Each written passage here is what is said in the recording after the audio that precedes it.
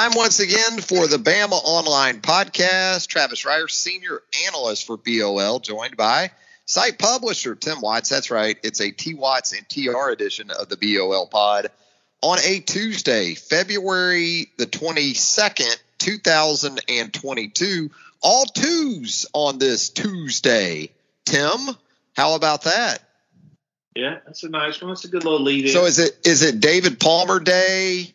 Is it Najee Harris Day with all these twos? Is it, for the old heads, maybe Johnny Musso Day for the Alabama fans today? Is it Chris Ryder Day? Oh, geez. Yeah, we're going Chris back Ryder a ways. Is it Chris Ryder Day? How you going to the Bowls edition, anyway. Oh, me. How are you forgetting your brother here?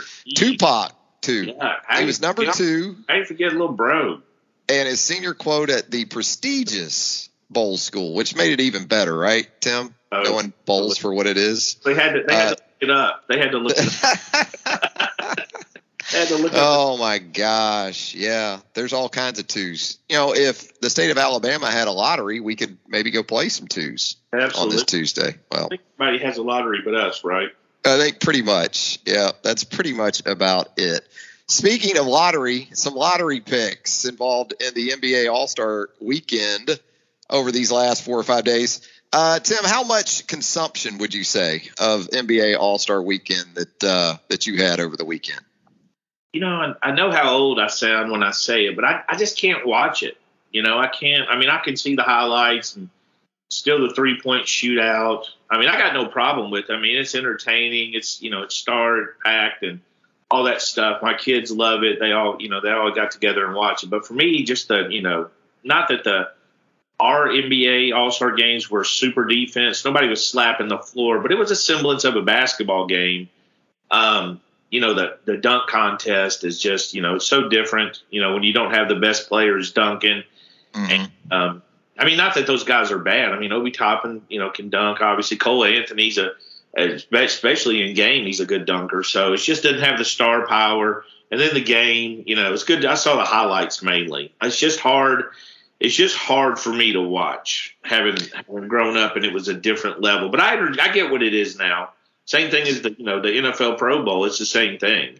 Yeah, I'm with you. I'm not anti-NBA or the regular season or certainly the playoffs, but my consumption of All-Star Weekend lined up with sort of a Dean Wormer review, 0.0. I had a Blatarsky GPA level of consumption for All-Star Weekend. I did like this about the 75th anniversary of the NBA. They announced their 75th anniversary team. So it was cool to see some of the selections, both past and present. I was happy to see guys like Moses Malone and James Worthy as an older guy, you know, on that list of 75 players. And I thought in terms of active players, Tim, Giannis, Steph Curry, AD, KD, Harden, LeBron, Kawhi, Damian Lillard, Chris Paul, Russell Westbrook. Interesting to see them take places among the all-time 75. No Kyrie Irving, though, Tim, on that list. Does that strike you a little bit as odd?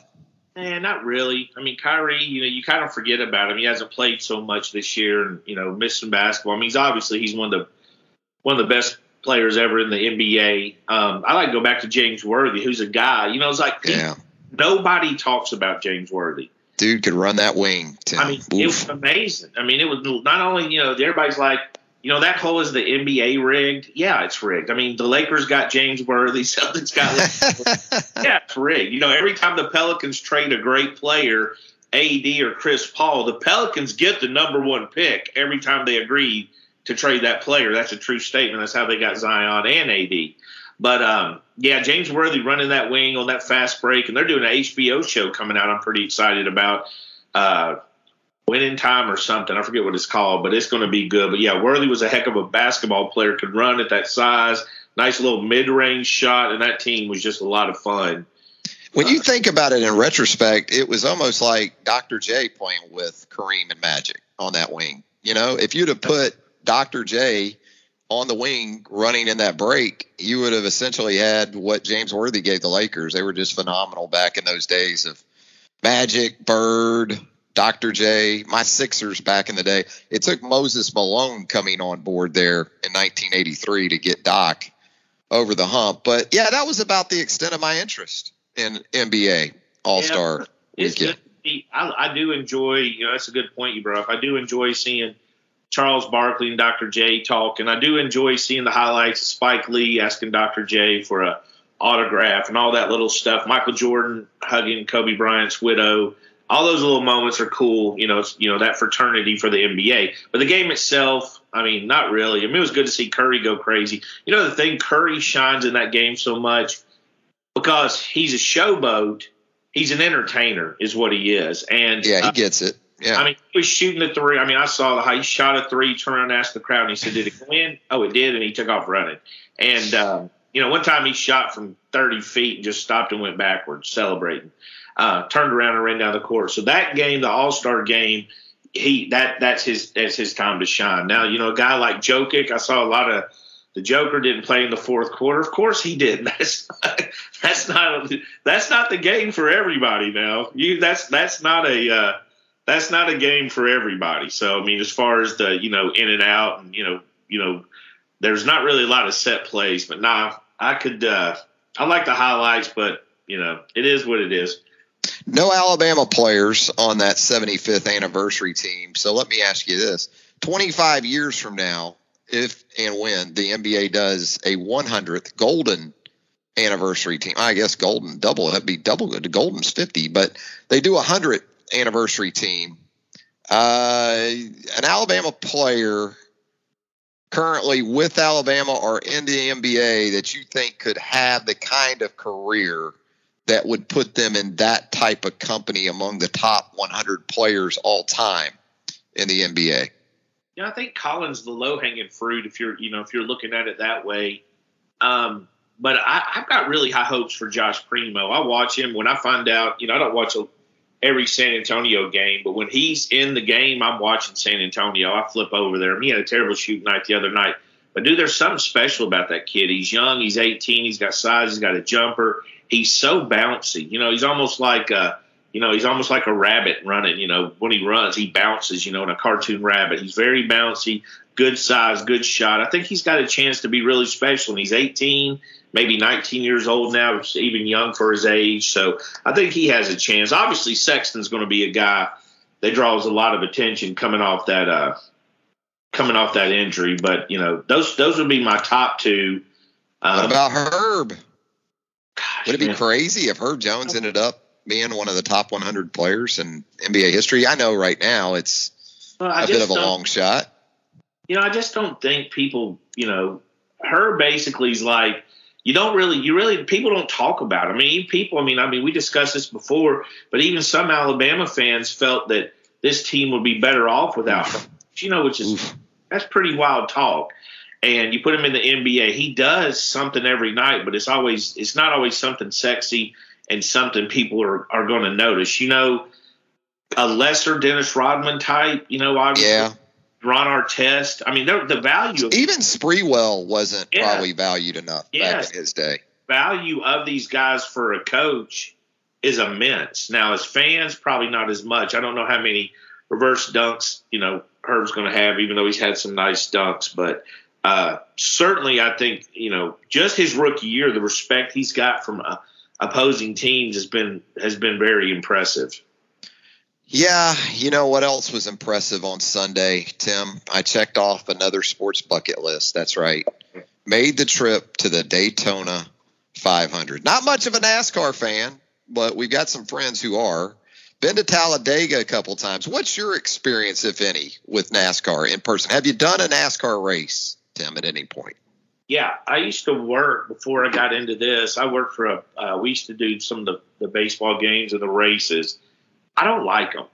I don't know. My first experience with my older brother, Audie, who passed away, he's a hippie, he's 17 years older than me, different generation, is they stuck me in a bread truck underneath a mattress, hide me to sneak me in to Talladega with four other kids. And I had quite the experience. I saw my first breasts. Which I found out all breasts are not equal and good. They weren't from Chick-fil-A. Some have tattoos on them and are kind of long, but they got pretty sure I got high off the gas intake, smelling the gas. Yeah. Complete headache the whole day. So that was my first experience. Now, did you guys infield at Talladega? Is that what the deal was? I'm guessing. Yeah. Absolutely. We were in the infield. I could smell the gas. Wow. Sunburned. They snuck me in the bread truck, Sunbeam bread truck. We're hiding in the back. As an adult, I probably would have had a much better time. As a kid, I was like, this terrible. I mean, I did see some boobs. There were, some flashing out there and stuff like that. So, but then I did work for Fox, a company in Alabama that did some of the Fox stuff. And I did Talladega. I was in that final turn coming down to the home stretch. I took a TV and watched NFL games and had everybody talking trash to me. All I had to do was make sure the microphone was aimed in the right direction to catch the sound. Right. So I had on headphones. I didn't have to hear a lot, but I knew how serious what I had. I probably had 20 very hot girls at different stages come to sit with me, pretend to talk with me just to see them coming down the stretch. So I knew that it was a pretty popular sport. Yeah, Daytona more polished, more of a glitz feel to it for sure, whereas Talladega, last time I was there a couple of years ago, more of a retro feel, which I can appreciate that as well. More fan friendly, I would say, Daytona, in terms of the speedway and the viewing areas, the concourses, concession options, those type of things, space underneath the bleachers there at Daytona. But a lot of fun. I'm kind of like you, I think, though. I'm very impressed when they fire up the engines. Charles Woodson, by the way, was your honorary race starter, and I had a Tennessee fan in front of me boo him. Still not over that Peyton Manning Heisman Trophy loss. But they fire up those engines, very impressive. And then the first couple laps, it's breathtaking. And then about 10 laps in, I'm thinking, where are the sausage dogs and maybe the cold beer? Where are those at? I'm going down. Yeah, it's a series. I mean, I didn't know NASCAR had changed so much. We got into collecting cards, and we ended up buying a box of cards for my son Graydon, and he opened NASCAR. And dude, I had no idea there were so many women and minorities. I had no idea. Like Bubba Wallace damn near won the race Sunday. Yeah, I thought it was a big deal. That was second. I didn't know there. Yeah, I didn't know it was quite diverse. Now it was a little bit. I did not expect it. I mean, I never watch it, so I don't know. And even if I watch it, I don't really know who's behind. Who's in the car to begin with. That's me. Pretty much. Hey, let's get into some Alabama topics as we move along here on the Bama Online Podcast with BOL site publisher Tim Watts. I'm Travis Schreier. Some potential big news, it sounds like, for Alabama on the football recruiting trail for the 2023 cycle coming up later this afternoon. We've talked about the potential for a massive impact from in-state prospects for this next Alabama class under Nick Saban, and a guy who could really get that going, I guess, coming up later this afternoon, Tim. Yeah, when you look at Jaleel Hurley, early on he was supposed to commit and decided to wait a little bit. And I don't blame him. I mean, I think the problem is now anytime a kid delays his announcement, there's people that the negative, the half full, glass full kind of guys are going to freak out a little bit, which is what happened with him. But I don't really blame him for getting some distance. He was timing it right in the middle, basically, of that late signing period. These guys need their own moment. Even now, I mean, he's 11 months, he's 9 months away from even being able to sign, 9 or 10 months, whatever it is, from being able to sign. But I mean, this is a big kid. I mean, this is a guy, I don't know where he's going to finish in the final ranking, but he's definitely a top 100 type prospect. He's long. He's got that flexibility, could be a safety. You see those guys in that 6'2" range. A lot of them end up going into that safety, but he's got cornerback skills. He's fast. He's a playmaker. Has a very legitimate highlight tape and offers from across the country. So he'd be a good start, because the in-state class this year is so loaded. Hurley would be a good start to sort of get that ball rolling because you really don't have a lot of the top guys committed yet. The biggest name guy I think is Raquez McElderry, who committed to Georgia. He's the offensive lineman for Anniston. I know Alabama's involved with him. And that recruitment could get interesting because Matt Luke had recruited him for Georgia, and Matt Luke's now gone from Georgia. So that's a kid that grew up like in Alabama. So, yeah, anytime you get off in your own state, get off to a good start early, especially next year when the state's particularly loaded, like disgustingly loaded. Crazy. Like it's gross. Like I don't think I've ever seen its equal. You said it with Hurley too. 6'2", long, and a versatile guy on the high school level. Watching his junior tape, some cornerback, some kickoff returns, wildcat quarterback at times, wide receiver, and as you alluded to, even some tape at safety. So a lot of possibilities for Jalil Hurley when you consider the length, the size, the speed, and I know you wrote about this in your forecast too for Jalil Hurley on the roundtable for us there and at BOL earlier on Tuesday. Not a guy who shies away from contact, whether he's working at wildcat quarterback, returns, and even at safety, running the alley, so to speak. So you like what you see here, I guess.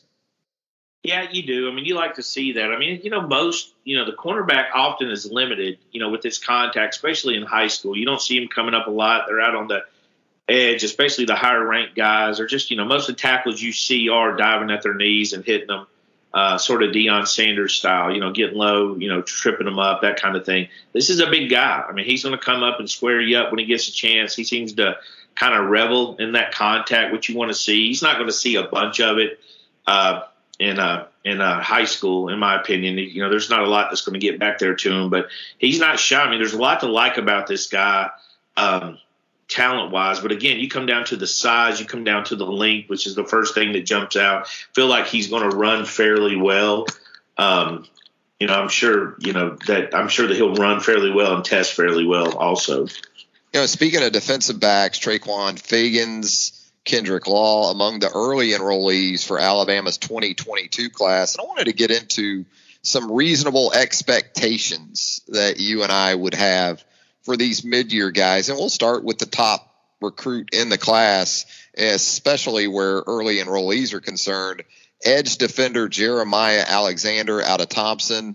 You look at the top of the depth chart at outside linebacker with Will Anderson, with Dallas Turner, with Chris Braswell. But then you consider the possibility to help from a depth perspective, I guess, Tim, because Chris Allen moves on. Drew Sanders is at Arkansas now. King Wakuda has moved on to Arkansas State. Give us your thoughts on what might be reasonable for Jeremiah Alexander in year one. The thing about, Alexander that stands out is physically he's kind of ready for, college already. I mean, he was a guy – I've told this story before. When he was 6 and my son Cade was 7, they were training with Simeon Castile and a guy that was a Olympic runner for Auburn at this speed and place in Pelham, the speed and strength place. So he's been hitting the weights, and Thompson's, weight program's no joke. He's a guy that physically is going to be a little bit more advanced. Learning curve will be, won't be as steep as it will for other people. So he's going to have a chance. The thing about Jeremiah is he's not as sexy when you look at his high school film as other guys because he's not a pure edge rusher. A lot of time you'd see him lining up on the side with the tight end, setting the edge and all that. But what he does is when he puts those paws on you, he's going to move you. And he's going to be able to hold that edge. I feel like he can do it even at the college level. So it's going to be hard to keep him off the field. Now, it could be special teams where we saw guys, Kendrick Blackshire was a guy we saw last year built kind of similar. You can see him on special teams for sure. He's built to play. So I think you're going to see him out on that field for sure. We talk about the linebacker position and we go inside. Jahad Campbell, who you absolutely adore. I think everyone does, but you've been really a big proponent, a big fan of his for quite some time. And then also Sean Murphy in there. That's a potential pairing for the future, isn't it? With the possibility of also cross-training Campbell at the edge. Yeah, you look at those guys, they're all kind of guys that get to the football, aggressive, heavy hitters, guys that get behind their pads. Murphy, the thing with Murphy, it's really weird. I mean, when people get it in their head with stuff, like Sean was ranked, I think he was a top 10 prospect at one point. He was ranked probably too high for, inside backers usually aren't that high. Well, then he went, he was top 10. He ran some kind of camp. And he was kind of gimpy. He ran sort of like his ankle or hamstring was tweaked. And boy, I'll tell you what, some people never forgot that. You can tell he's ranked, he's ranked too low on 24/7. Guy, I think he won the linebacker of the year. Did he win the Buckus Award or something crazy? And yep. Just a big kid, had a great year. I don't know when you look at tape what you don't like about him. Nationally, he was ranked 72 in the country. That's more accurate than the 142 by 24/7. I just think that they got hung up on whatever happened at that camp. But film-wise, he's a player. He's a top priority for Alabama. It's going to be interesting, that inside backer, because as you said, Jihad has a chance. I think that he's going to get his first look there. There's going to be some depth. And then you got Henry. We're all waiting to see some of the younger guys. You got Moody coming back. So there's going to be a lot of depth there. But, opposed to last year where we didn't really see the young guys early, I think this class on defense, you're going to see a lot of those guys, even if it's just rotating in and out and, moving them and getting them some experience. I think this is another thing that jumps in with Jeremiah, Jihad, and Sean, this is a very, very serious-minded group of kids. So when, Nick Saban talked about, people not being ready to play to step up, I don't think you're going to have this problem with these three kids. I think they're going to be grounded. I think they're going to be hungry. And I think they're coming in with bad intentions. Yeah, and like Alexander, you would think Campbell and Murphy very early on special teams, maybe multiple coverage in return units for talented inside linebackers in general, like Campbell and Murphy. Even though Bryce Young returns, Tim, we both know quarterback will still be a storyline, especially with 5-star Ty Simpson joining the mix. That competition for the number 2 spot with Jalen Milroe, that'll be among the primary storylines, I think, for Spring Drills 2022, and also the potential for one of these guys to really establish himself as the successor to Bryce Young. Absolutely. I mean, you can look at this very similar to when Mac Jones was a senior and Bryce was a freshman. That's kind of what Tyler and Jalen here's, they're battling for. Who's next man up? Jalen, I love Jalen. He's a terrific athlete, strong arm, can throw a football. He is fast, man. I don't know if he's the fastest guy on that team, but I got a feeling if you grab his wallet, you'll find out. I think he can run. I just want to see how he develops. Second year in the program, we didn't get a chance to see him throw the ball a lot. Last year when he came in, there wasn't a lot of passes. He was with his second unit. I didn't think Alabama did a great job of getting him some starter reps, when Bryce came out. So we didn't really get to see what he did. Same was for Paul Tyson. We get to see what either of them did with the A team. But I want to see how he develops, because Ty Simpson, he's another one. He's another serious, we talked about the linebackers, another serious-minded kid, bring his lunch type of guys. Dad's a college coach. Came with the intention of starting after Bryce. So absolutely, I'm looking forward to that competition battle a lot.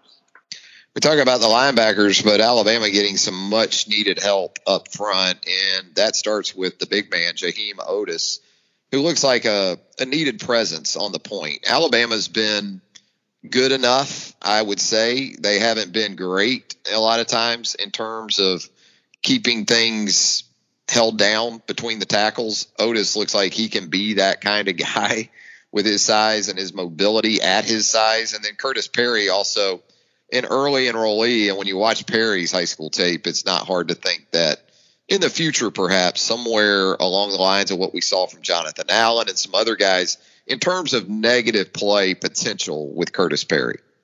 Yeah, for me, defensive line is by far, to me, the hardest position to play as a true freshman. I just think you have so much going on. You're inside. You're going against experienced offensive linemen. They're usually bigger, stronger, been in weight programs. They know how to use their hands and all that that stuff. So it's harder for me for defensive linemen. And we've seen that at Alabama, where guys didn't even emerge till middle of their sophomore year or their junior year. Quinnen kind of did that. Barmore kind of did that. There's been a few guys. That's what makes the freshmen that impact early truly special. Jaheim, he's got work to do. I mean, he's a big monster of a kid, and he's fairly athletic. I mean, there was nothing more entertaining. I watched his high school games on Friday just to see him kick off. I didn't even about anything else. I want to see Big Boy kick off and run down the field. It made my weekend. So Jaheim is a big guy. He's going to have a chance to step in. Got there early, which is huge. He's got to get his weight down. I mean, he's a big kid. I think I read somewhere, I think he tweeted he was down 15 pounds or so, which is good. If he can add strength and lose 10 to 15 pounds for a few months, I mean, he can get to that 340 range. And he's a monster. That's a big guy that can move well. Curtis, he's the guy that you're a little bit more interested. Curtis is highly debated this year, between a lot of coaches too, because obviously recruiting guys. But his highlight film was the best I've seen. I think his junior film is absurd. He makes tackles, tackles for loss, sacks. He does everything. I mean, it's amazing. This is like 8 or plus minutes of pure highlights, not that just made a tackle and fell on the pile stuff you sometimes see, pure highlights. But he's not ideally sized. And there's a question of, like, where does he play? Where does he fit in? I think you get a guy like that who's such high energy. And, it wasn't just his highlight film. His games I watched, that's how he is every play. He's just a high energy guy. So he's going to have a chance, I think, more on special teams than early on. But I do, as far as a big impact, I do think that he'll fight to get on that field late in games. Yeah, a guy like Jamarian Latham was sort of that way. He'll be an interesting guy to track too, and his development, a little bit of a question about where he plays and where he might be most effective. So definitely looking forward to seeing what Curtis Perry, Jaheim Otis bring to the mix beginning this spring. In the defensive backfield, we mentioned Fegans and also Law earlier. For me, Tim, there's intrigue in terms of where exactly these guys play, because we've talked about Fegans in the past, very good corner on the high school level, but you could see him playing some safety, maybe sub-package potential with what Alabama does in the nickel and dime looks. And then Law was such an all-around impactful player on the high school level. What about those two guys maybe in the secondary? You're talking about Kendrick Law at safety? Yeah, would he be more of is he an offensive guy? Is he a defensive guy? Oh, I don't know. His highlight tape, I couldn't find any game film. His highlight tape was short as a senior. He had a few defensive plays that, I talked to coaches. I think he could be a safety. That's just me. That has nothing to do with the Alabama staff. That has nothing to do with Kendrick Law and what he wants to do. I think he's built like a safety. When you look at him physically, he's built like Landon Collins.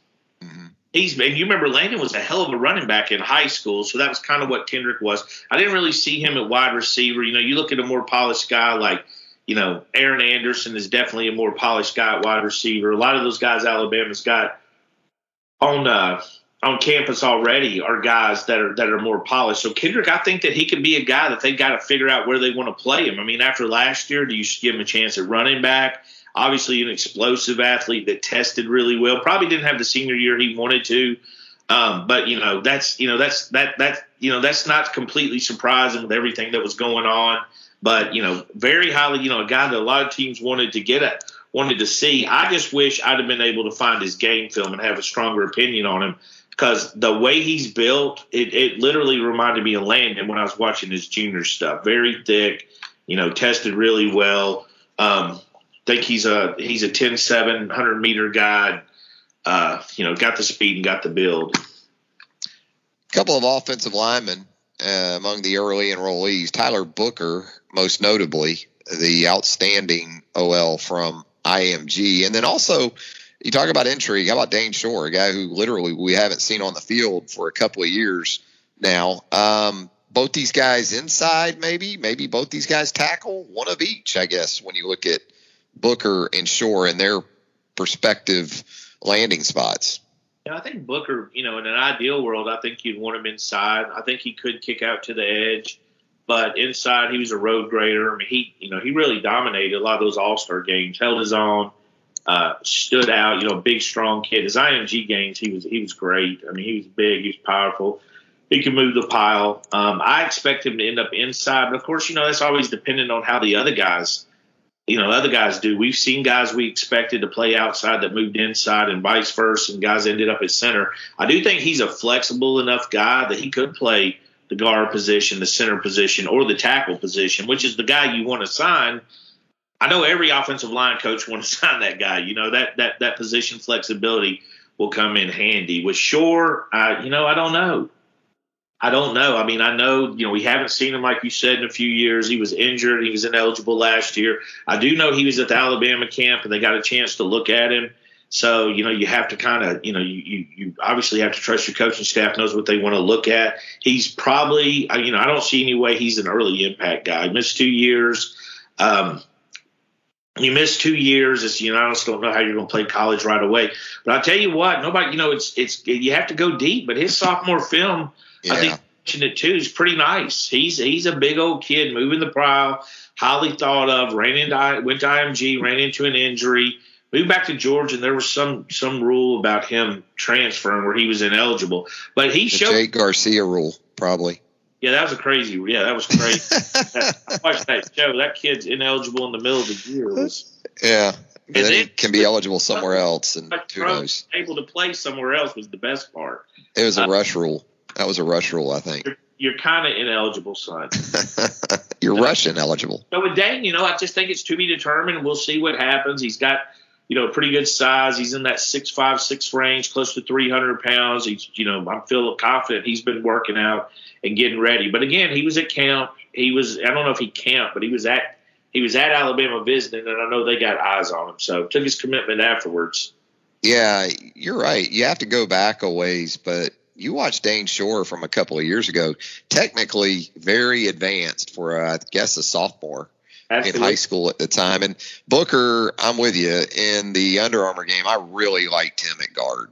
Probably a lot more than I liked him at tackle in his senior film. So I could absolutely see that being the case for Tyler Booker. You mentioned Aaron Anderson earlier at the wide receiver position. You look at Aaron, 5'9"-ish, so you think JoJo Earl, you think Christian Leary. Alabama's already got a couple of those guys, is the mindset I think a lot of people take. But you also mentioned the polish and the maturity it seems Aaron Anderson brings to that position, also in the kick return game.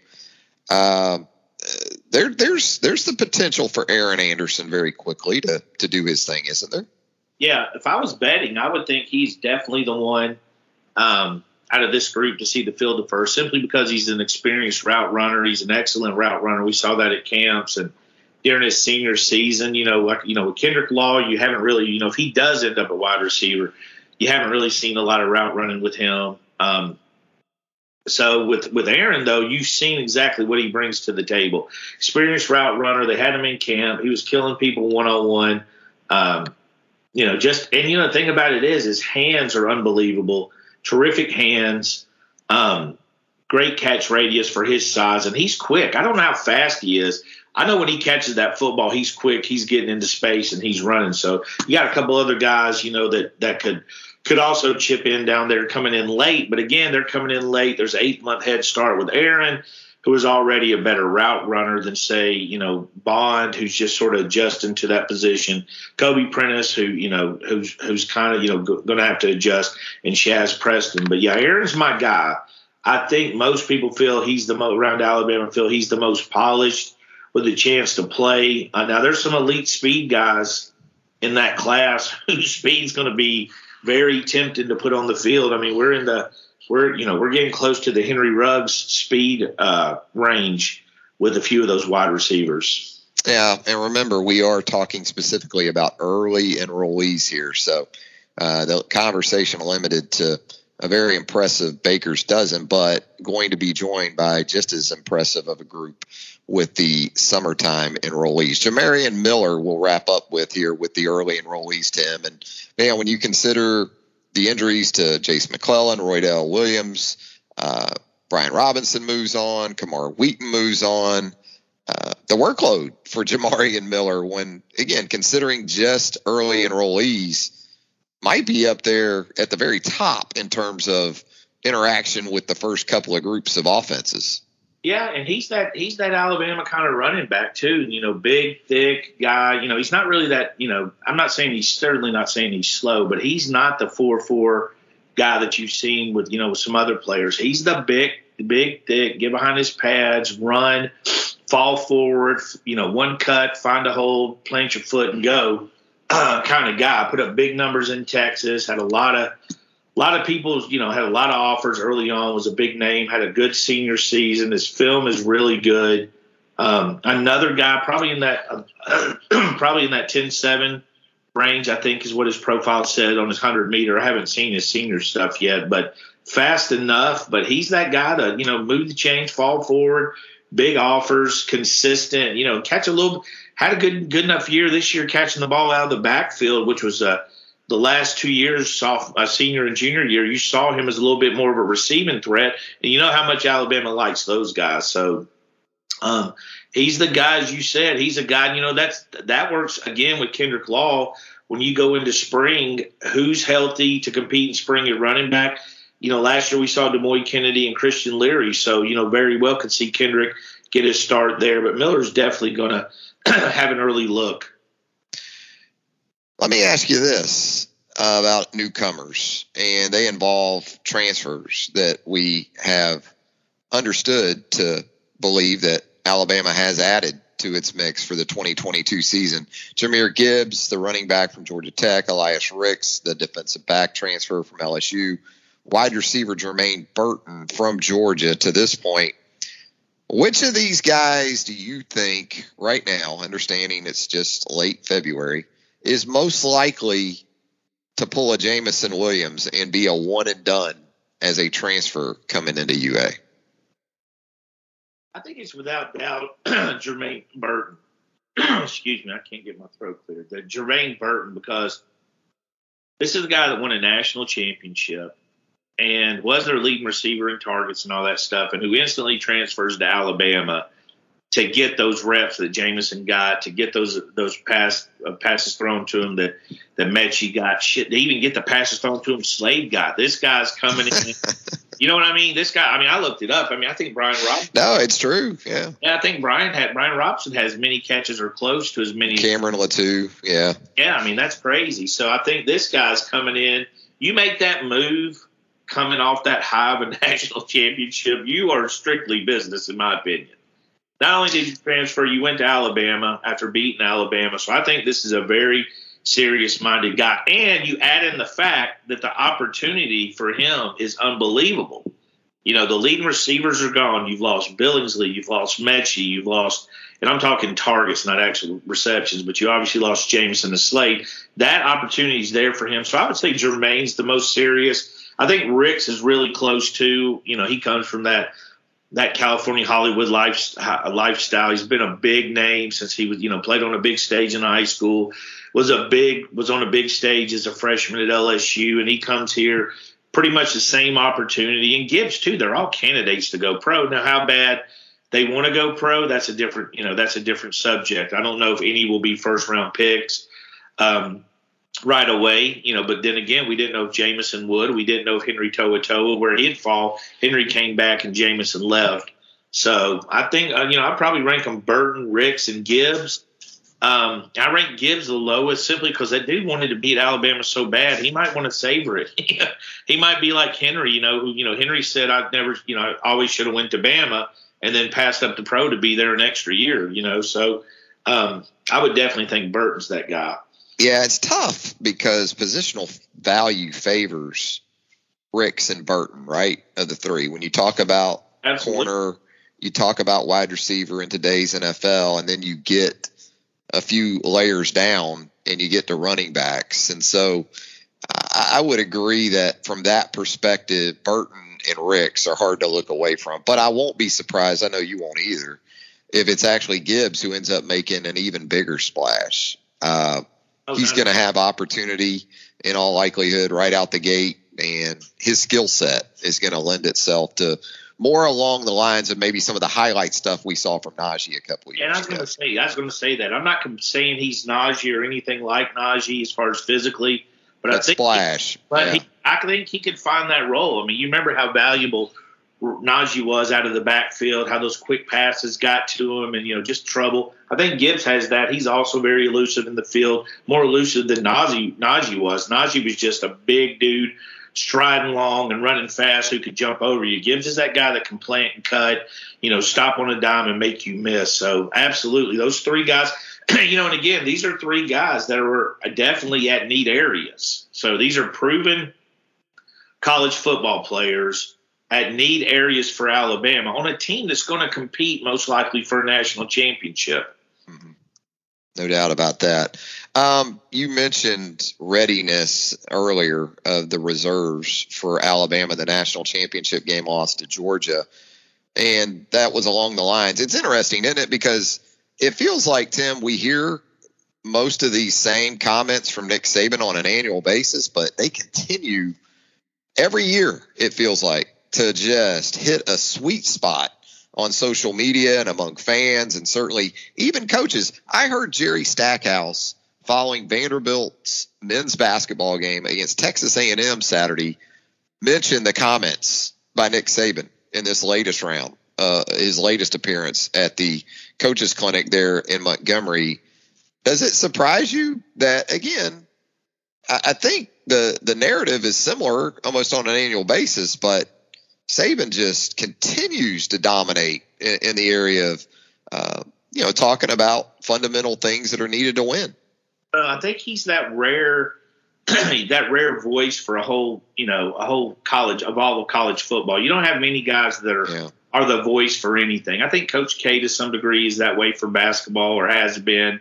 Izzo sort of stepping in that role lately. I saw him comment on the Juwan Howard thing. I think first of all, Nick Saban's a really smart guy when it comes down to, I don't know what his ACT score would be. You know what I mean? I don't know any of that. But I know when it comes down to knowing people, knowing how to build the structure, the plan for sustained success, he's excellent at it. So when he tells you a lot of things, he tells you is literally applicable to building your landscaping business, or building your law firm, or building your football team, or, building anything. I think that's what makes him very unique. I'm not surprised. I think that he's always been the smart guy, just not quite as big of a stage as he is at Alabama. And he was on a bigger stage than he has been on at LSU. I think Alabama was more of a national brand in Michigan State. But not only that, the success he's brought put Alabama, just magnify the stage even more. So he's heard, pretty loud. He's a smart guy. I mean, it's hard to argue with anything he says. And I think he's pretty honest. I think he's pretty direct, which helps. And I don't think he's always just speaking for Alabama. I think when he talks, a lot of times it's what's best for this sport. And I think he's right a lot. Yeah, he's proven to be. And I also think he doesn't miss an opportunity to sort of speak to his team if he gets the opportunity. And I think what you've heard in terms of the readiness issue, with probably more of an emphasis on the offensive side of the ball, because he was complimentary of Dallas Turner in that same regard in terms of his readiness once Drew Sanders went out and Turner had his chance to jump in there. If he's saying this stuff at coaches clinics in February, he's beating that drum within the building this offseason. And again, I don't think it's that complex. I think a lot of people look at the sort of Saban formula as being 100 different ingredients. I don't. I think the players come and go, and there are 4 or 5 fundamental values that he continues to be unwavering about when it comes to them. And he just reinforces over and over and over again, and very consistent. And, we look back to that national championship game, and I think there were a couple of wide receivers probably that would have had more of an opportunity to make an impact in the game. I thought Agiye Hall did make an impact in the game, but Saban's comments made me think, well, they were also limited in what they were able to do even as an offense because of the readiness level of a couple of guys. In other words, if you have a guy that can play only one of the receiver spots and maybe you trust him to run just a couple of routes, that's going to limit what you're able to do in the passing game in general. Absolutely. And that's before you talk about when plays break down. A big part of preparation is improv. It's not just backyard football when Bryce Young leaves the pocket, right? I mean, the receivers have worked with him in a way in which they know what to do. Some of it's instinct. A lot of it, though, is preparation. I mean, Mechie, as much exactly as big a loss is is bigger than Jameson, because Mechie was his safety blanket. If you watch Mechie, dude worked to get open till from the snap to the whistle. So he didn't just come back to Bryce when Bryce rolled out to the right. If he came back and he was covered, he would go to the end zone, and throw his hands up. He worked so hard to get open, and that's just not something you're going to teach a true freshman. I mean, a true freshman's really going to have to figure that out. It's almost like getting caught playing basketball and watching the ball and not rotating on defense and all that stuff. You just got to, you got to do it. And Mechie was brilliant with it. But I think this year, more than any year I've ever really recalled, I think Nick Saban got more respect from people because the word consistency. I mean, you heard Kirby Smart say it. You heard a bunch of coaches, and everybody was talking about consistent. Because I don't know a lot of people who thought Alabama would be in the national championship game. Especially after that Texas A&M game, or even heading into this. I was doing radio with somebody who, I mean, the way they look at how simplistic they look at it. The guy said, of course, Alabama be back. I said they lost 8 of the first 38 picks. He said, they got that waiting on deck. I'm like, no, that's never happened before. That is not you can't really just duplicate that success. But to see that team go in and battle, a really good Georgia team. I mean, Georgia was a good football team, and to be leading with 10 minutes left, it's a pretty good testament, to the will of that program. Yeah, sort of circling back to spring practice on the horizon here. Saban's comments were a bit of a reminder, too, to not get overly excited about A-Day performances, right? Because there's a big difference between a scrimmage in April and a championship caliber game in November or later. So just something to remember as we get close to spring ball. Oddly enough, you just described a guy Hall's freshman year. Exactly. We saw him in the spring game, and then we saw him in the national championship game, and nothing between. Exactly. Yes, you just absolutely. So, but Hall, I think, as critical as Alabama fans were of Hall because of his Twitter stuff, and I'm not blaming them. He said, dude was every week. Yep. He tweeted in the third quarter a couple times, basically implying he was gone. As angry as they were with him, I think that run down on the pick six and blasting that guy had every one of them on his side. So he's going to have a lot of support going this year.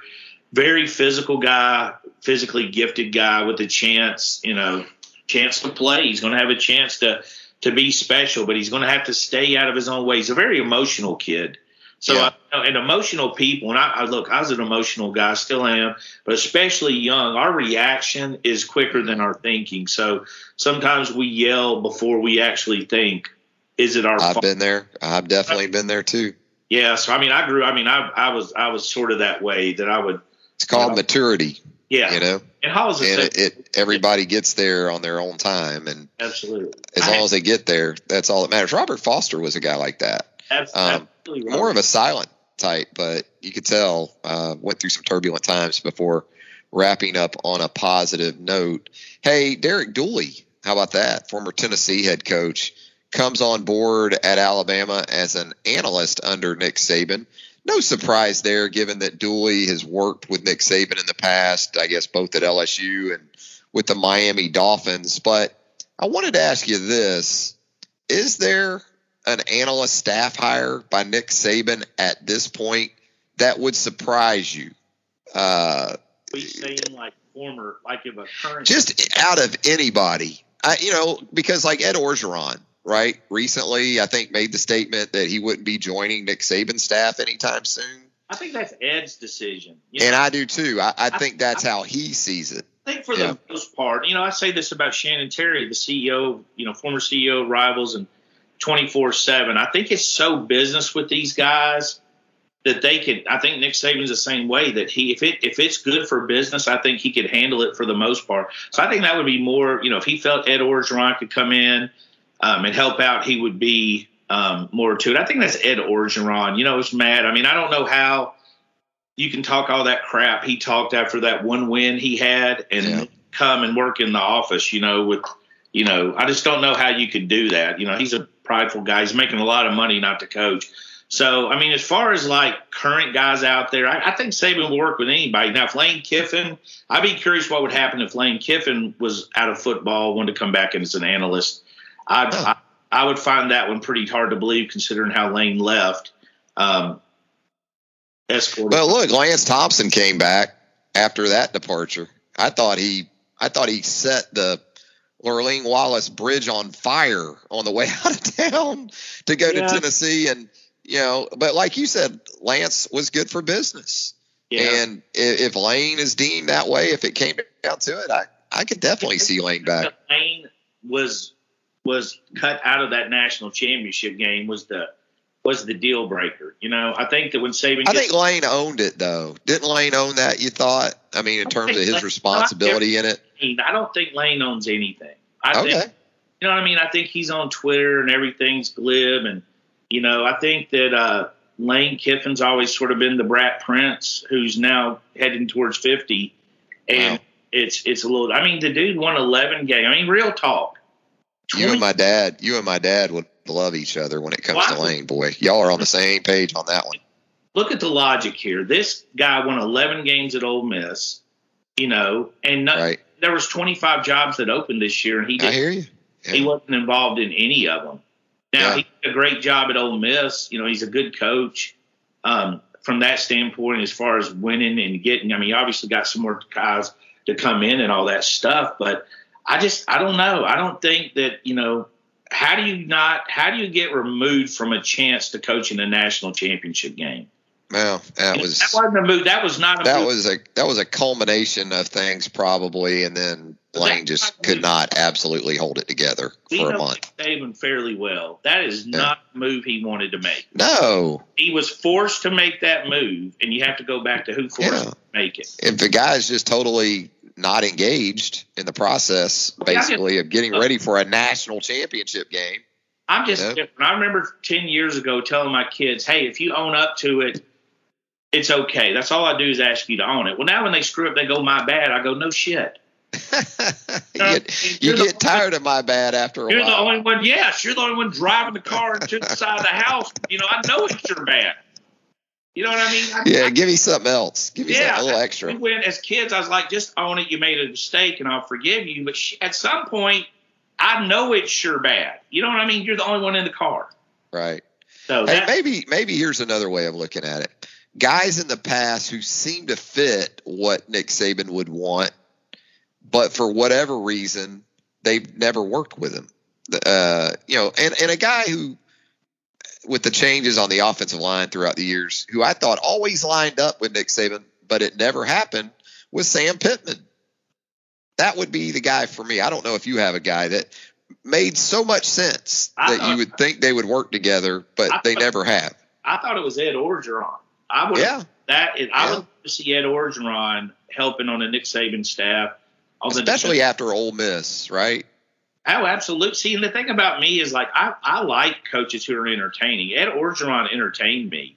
I liked him. I thought he was in Les Miles. I felt the same way. I like the coaches aren't necessarily who are cookie cutter. So I think Ed Orgeron, I mean, I get why believe me, I get why Ed Orgeron wouldn't do it. You know what I mean? You don't want to be a head coach at LSU, won a national championship. It's an ego thing for Ed. Of course it is. And that guy strikes me as a guy that'll be 78 years old and ripping his shirt off to fight at the Panama City bar. We can only hope. Yeah, if you disrespect him, I think he's probably a very real. He is what you get what you see with him. So, but that'd make a lot of sense seeing him with that intensity. I personally would just like to see it because I know he's an intense guy. Was a good position coach.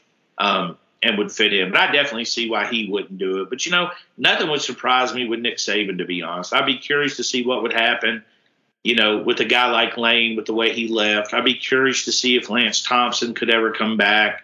Could you ever see a Dan Mullen hire by Nick Saban on the staff? I could, because Nick Saban's only worried about Nick Saban. Now, Dan Mullen rubs a lot of people. It's another ego thing, too. Yeah, Dan Mullen rubs a lot of people the wrong way. I remember when he was at Mississippi State, I knew one of their assistants, and he said when Dan walked in the office, they all shut their door. So that's like my kids do when I come back from the gym. They're like, I don't want nothing to do with this guy. He is miserable. So Dan they would all just not. Then, he goes to Florida, and everything that happened, he lived up to that reputation. But a lot of people at Mississippi State were already saying this stuff. Goes to Florida, and he's exposed. And I think Nick Saban would overlook that, because I don't think Nick Saban, Dan Mullen would be that way with Nick Saban. Now, I'd be curious what his assistants thought when you had that, that personality in the mix. And I think Dan Mullen's another real one. I think that guy does want to thumb wrestle you or, rip off at Festivus and wrestle you, Right. I think Yeezys. Yeah, Dan Mullen's a real one. I also think he did not like to recruit and didn't know how to recruit. Nope. And, that obviously caused. That's where it gets tough with Mullen and Saban, envisioning that sort of union. He's an offensive coordinator. I mean, seriously. Yeah. We talked about this. How many offensive coordinators for Alabama has really recruited? Yeah. You had Sark, he did quarterbacks. Most of them do the quarterbacks, get out a little. You had Loxley for sure. Poster reminded me of Loxley. Loxley was very active, was a very good recruiter. But for the most part, going back to Mack and Nuss and even Lane didn't recruit. Lane wasn't sent on the road that often. And, Sark would have the quarterbacks. I think they all were involved with the quarterbacks, but most of them didn't really get out and recruit. So, I mean, from the recruiting standpoint, it's not that big a deal. You didn't hear Bill O'Brien's name a lot this year, but you did with Tyler Simpson. So I don't think the recruiting would be that big of a deal. But I'd be curious. I think Nick Saban would do it. Let's talk some Alabama men's basketball. The Crimson Tide on the road coming up Tuesday night in Nashville, taking on the Vanderbilt Commodores with 2 weeks left in the regular season and that aforementioned road game tonight.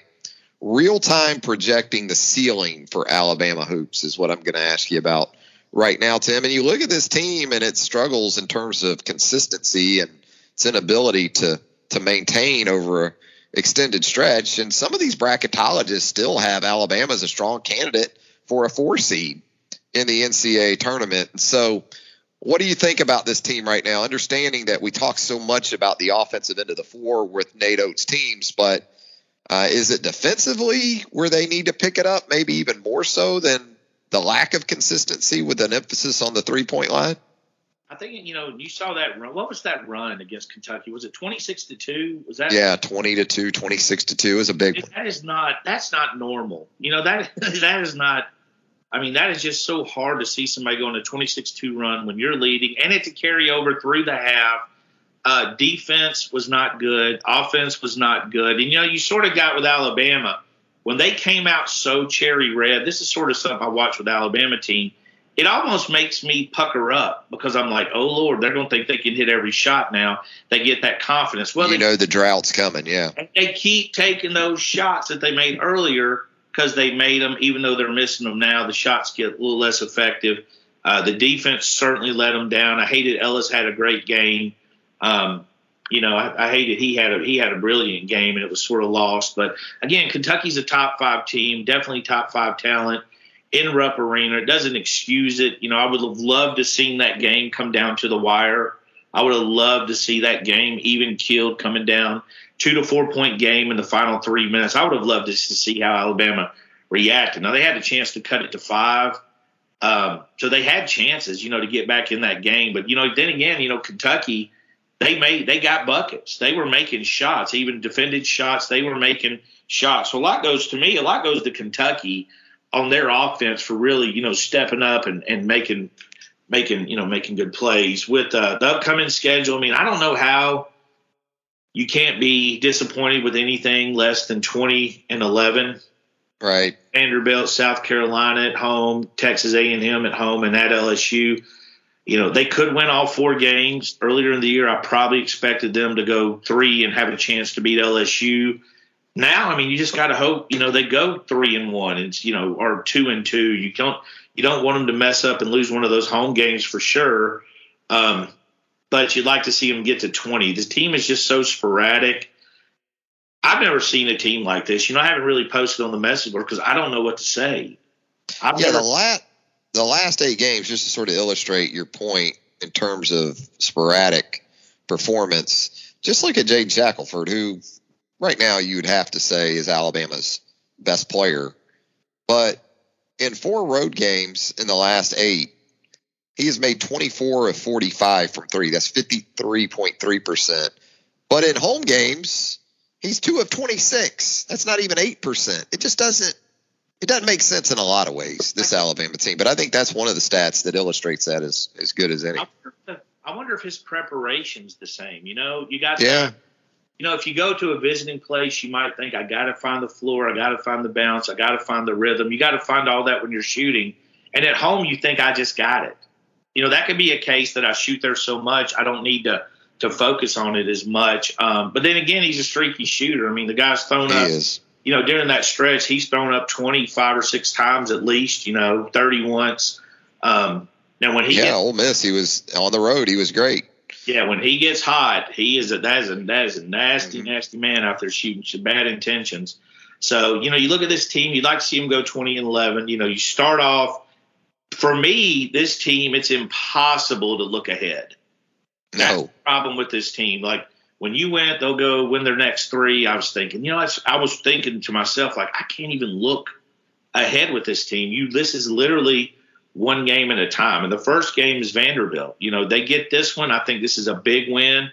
If they can handle this at Vanderbilt has not been kind to anybody, including Vanderbilt, oddly enough.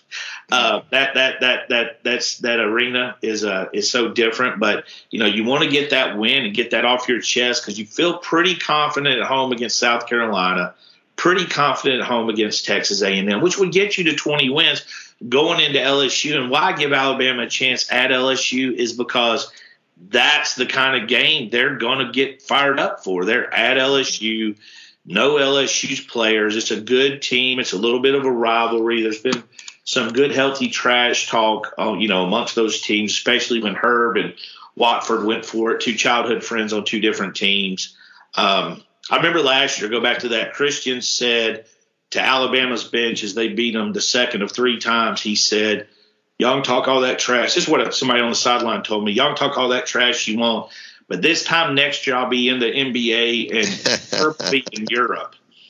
Ooh. Yes. And didn't age well. Yeah, although I think Trendon just got a deal with the Blazers, right? Trendon did. It's neither year's guaranteed. The NBA contracts, Chuck. Oh, man.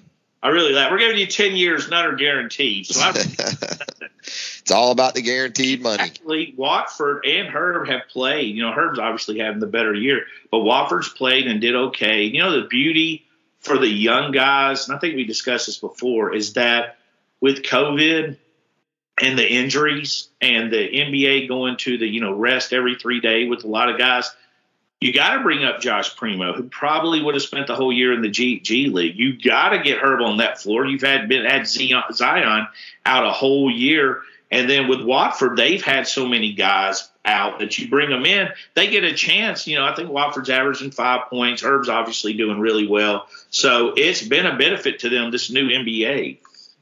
Yeah, I look at Alabama right now. I see a 6-seedish type team with the perimeter firepower to outperform that line if they get their top 3 guys playing together at a high level. Still lacking, though, that defined, as I've called it, oh shit guy when things start to go sideways. You mentioned the big runs for Kentucky last Saturday. I just don't envision those type of runs happening with a Herb Jones on the floor. Not even so much because of what he would have done offensively, but more so offensively, but what he would have done defensively to help this team. So in a lot of ways, this season has been a Herb Jones appreciation tour because it's just underscored what you don't have. No, absolutely. And then, the thing that's going to be really interesting is going to be, like, if I'm a 3 seed, I don't really want to play Bama early. You know what I mean? Right. They can score. They can go off and score 95 points. That's the thing. Alabama's a team. Boat race you. Alabama's a team of capable. No team wants to play Alabama as a 6-7, whatever, with outside the top 4 seeds. I mean, they're definitely going to play to have a chance to play, like you said, out of that position. But as Alabama fans, they dread that they might be one and done. So this team is literally the most Jekyll and Hyde team I've ever seen. They've had moments where some of the best basketball I've seen from an Alabama team. Their early start against Kentucky was just beautiful. And then they've had some that were just so bad. And again, that goes back to 3 of the best wins in Alabama basketball history, probably, right, this year. And then, Gonzaga, Houston, the top Final 4 teams, yeah. Then 3 of the worst in the history. Georgia still only has the Bama win. Well, they got staff members fighting at halftime at Georgia these days. Well, see that they had disaster under Tom Crean. They had the Zoom running, and they could hear him talking when he thought it was off. Oh, jeez. That is there was a story. That is definitely my nightmare. We shut this thing down, turn off the computer, making sure that ain't running. Yeah. I think, though, for tonight, it starts with Scottie Pippen Jr. and Jordan Wright and just trying to defend these guys off the dribble without fouling, because those guys thrive on getting to the free throw line. And, Vanderbilt has a healthy big now, and Liam Robbins, a transfer from Minnesota, that could have a very interesting matchup between 7-footers with Robbins and Charles Bediako up in Nashville. Tim, let's get into the BOL Roundtable mailbag before we get out of here on a Tuesday. We'll start with B. Rich. He wants to hear our thoughts on the freshman impact for the Alabama softball squad. And I'll say this, Megan Bloodworth, 353 batting average, 3 home runs, 9 RBI. Huge opening weekend in Tucson, more so for Megan than this most recent weekend in the Bama Bash. Dallas Goodnight, another freshman, hitting 435, 6 for 6 on stolen bases. And so when you talk about newcomers in general, you also have to consider Ashley Prange in that mix, Allie Shipman, the Tennessee transfer, in that mix. They've been exactly what Alabama's needed. They've combined for 6 home runs and 24 RBI for an undefeated Alabama team that with Montana Fouts and Lexi Kilfoyle, they're going to pitch the hell out of it. They're going to be tremendous in the circle. So a great start for Patrick Murphy's team. Let me be honest here. For the first time in 20 years, I feel like you just set me up. All right. Random B. Rich comes with a softball question. You know everything. Wait a minute. You're gonna jump in on softball? You know the whole thing. I feel like B. Rich and you are he probably been over there having some of those chocolates for Miss Heathers. Yeah, Peterbrook, of course. B. Rich knows the deal. Hey, ask the Peterbrook question of the week. Ask about softball. Watch Tim try to Google while I am. Exactly. The Peterbrook I agree with everything. Roundtable mailbag of the question of the week. I actually watched some softball this week because former BOL All-Star, no-star, Shane Youngblood loves women's softball, which tickles me. Uh-huh. And he makes fun of me for making fun of him for watching it. And dude's like, dude, they're good. They'll be playing long after the baseball and basketball. dude's like bowed up against every sport with softball. So I'm flipping it over there. He's giving me updates. Extremely excited. I watched the baseball game. How about the walk-off homer on Friday? Diodati, yeah. Oh, gosh, 2 doubles, 2 home runs. That was amazing. Nice little sweep. But, good weekend for Brad Bohannon's team. You go to Texas this weekend, Tim. You'll find out a lot more about yourself taking on the number 1 ranked Longhorns on the road coming up this weekend. Be Rich, you got me. You and Travis. Congratulations. Yeah, but we'll mix in some baseball for sure. Bama Man 4JC asks, why has Bama punting been so terrible post J.K. Scott? Do you possibly see us, Alabama that is, getting 1 punter via the transfer portal or signing one in 2023? Well, part of the problem was J.K. Scott was sort of a generational punter. He was so good that there was going to be a drop-off of some sort. But sure, it's been more significant. Skylar DeLong came in initially. That obviously didn't work out. I thought this offseason when Jay Bramblett hit the transfer portal from Notre Dame, being that he is a Hillcrest product from right there in Tuscaloosa, Alabama could be in play there, but he landed with Brian Kelly at LSU instead. I'll say this. I think James Burnip still has plenty of potential. He was basically a year ahead of schedule. I figured he would be more of a guy that would come across the ocean this year, more so than last year. Alabama pushed that up a year. So I'm expecting a strong step forward for the Aussie in 2022. Keep the faith in James Burnip. Hey, there's a hot Tim. take. There's our hot take. Yeah, it is. Right. That'll be the highlight quote for the intro, maybe, for this pod, the punting game for Alabama. Dioshi 23 says that in reading up on Joe Cox, the new hire as the tight ends coach for the Alabama Crimson Tide, Dioshi 23 says he gets Billy Napier vibes. Could Joe Cox, asked Dioshi 23, be someone groomed as a potential OC for the future? Dioshi, he's big on Joe Cox already. And I'll say this, he sort of looks like Billy Napier, so I get it from that perspective, Joe Cox does. And I said this on a previous pod, I really like Joe Cox's versatility. He's already worked with wide receivers. He's worked with tight ends. He's worked with quarterbacks. He's been an offensive coordinator, albeit on the high school level. But who knows, right? for the future when we look at Joe Cox? I like his versatility. You talked about he was in high school level. He was at Colorado State, South Carolina, Charlotte, and now Alabama. That's a lot. That's a lot of schools to be at by the time you're 35 years old. I know he sounds like a high energy guy. I'm going to wait and see sort of, the next 2 years recruiting wise, but it sounds like he's a high energy guy. Obviously a guy that played in the South, is from the South. I think he's from North Carolina. Billy's from over in that area. It feels like I see what he's saying, tight ends coach and all that stuff. So, it's hard to predict. I mean, Billy Napier's had quite the run to Florida, very patient, very impressed with, Billy Napier was the hottest name in rumors for coaching jobs the last 2 years, it seems like, right?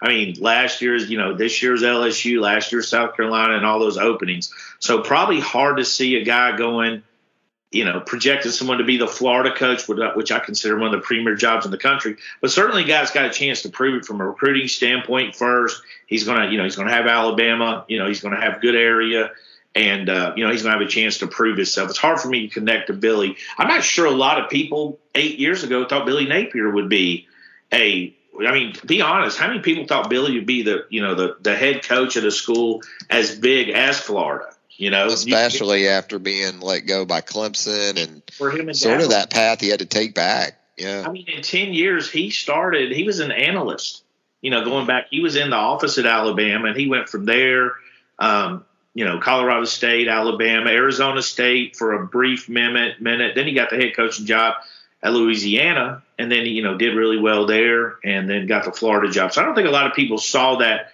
trajectory. So that, getting to be a head coach is wild. I mean, some guys you expect to be a head coach, it takes them a while. There's a lot of learning lessons. But I think Joe Cox, the early feedback I've got is I know a lot of people like him. So after that, we can just see, the proof's in the pudding. As we said earlier, never say never with Nick Saban.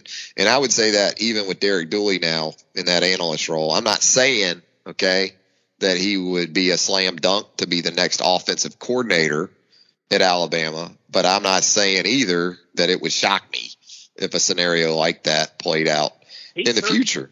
Yeah, he's certainly going to be in the mix, I would think, if that job opens up. I mean, you bring a guy like that back, same with Charlie Strong or any of those guys at that level, you're getting a year to see, basically to, get a year away from on the field coaching. You get a year to clean, sort of your chalkboard and start over.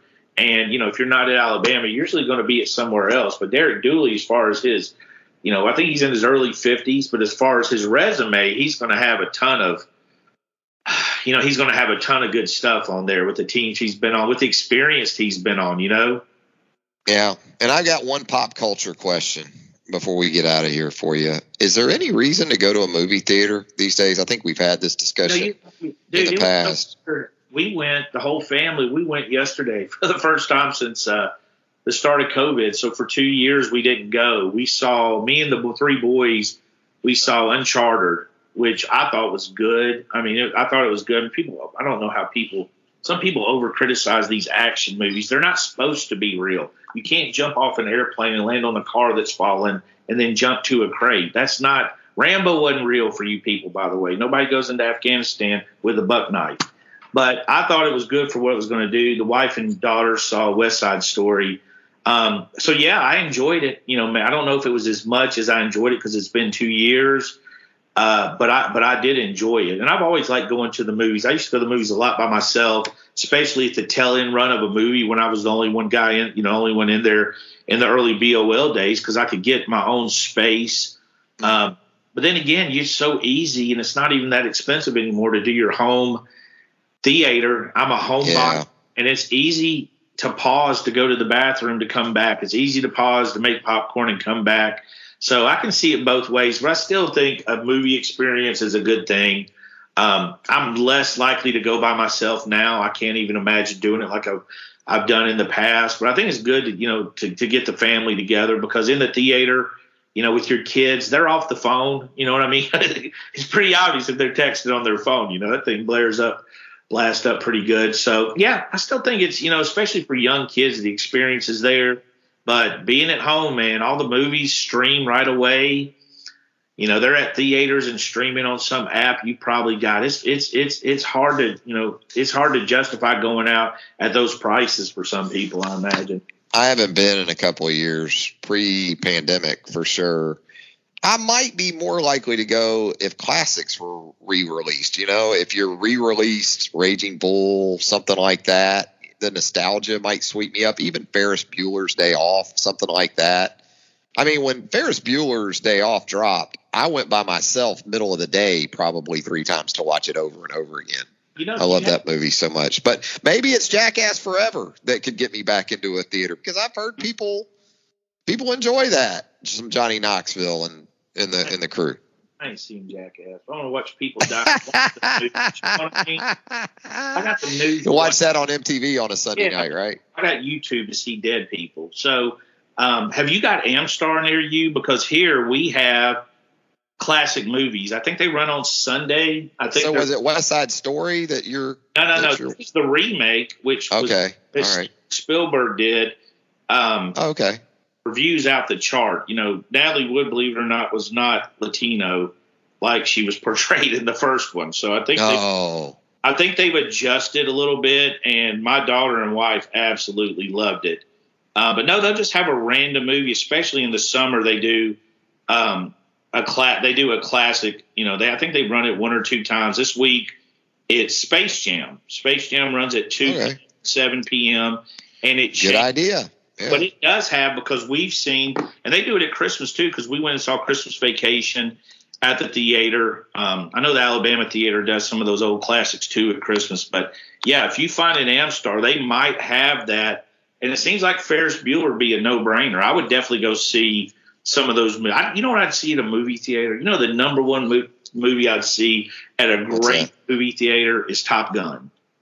Yeah. Time when it came out, that was definitely a great experience at a movie theater. Big screen, surround sound. There's a Spielberg movie I love that got absolutely panned back in the day, and it cost him way too much money to make. 1941 with John Belushi, Dan Aykroyd. I mean, it just got hammered in the reviews and lost a lot of money. But I'd go see that, because it was a crash 'em up, had a little bit of everything. A lot of people forget that's a Spielberg flick because it was so outside of sort of his comfort zone. Yeah, absolutely. Yeah, he's such a serious guy. But I haven't seen it, but they loved it. The reviews are great. They loved it. The Natalie Wood version I've always liked. I thought it was good. I mean, it's obviously dated and a little bit of a musical, but it was good to see hear about a good remake. Just and everything. It was good to catch up with you again here on the podcast. We had a lot of fun, covered a lot of ground on this Tuesday, and certainly we're going to have continuing coverage throughout the day as Jalil Hurley, a 24/7 Sports Composite 5-star prospect, set to make his announcement later this afternoon, Tim, with a forecast up at the website, BamaOnline.com. Check that out.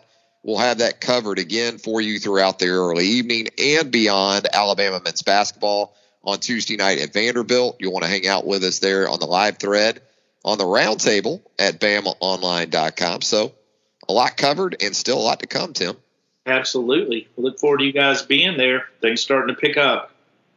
So for Tim Watts, Travis Reier, thanking you once again for joining us here on the Bama Online Podcast. Subscribe to the pod if you haven't already. Wherever you consume podcasts, you're going to find us. Simple as a click or two. And if you'd leave us a rating and a review, we'd greatly appreciate that as well. For Tim, I'm Travis. Thanks again. We'll do it again real soon.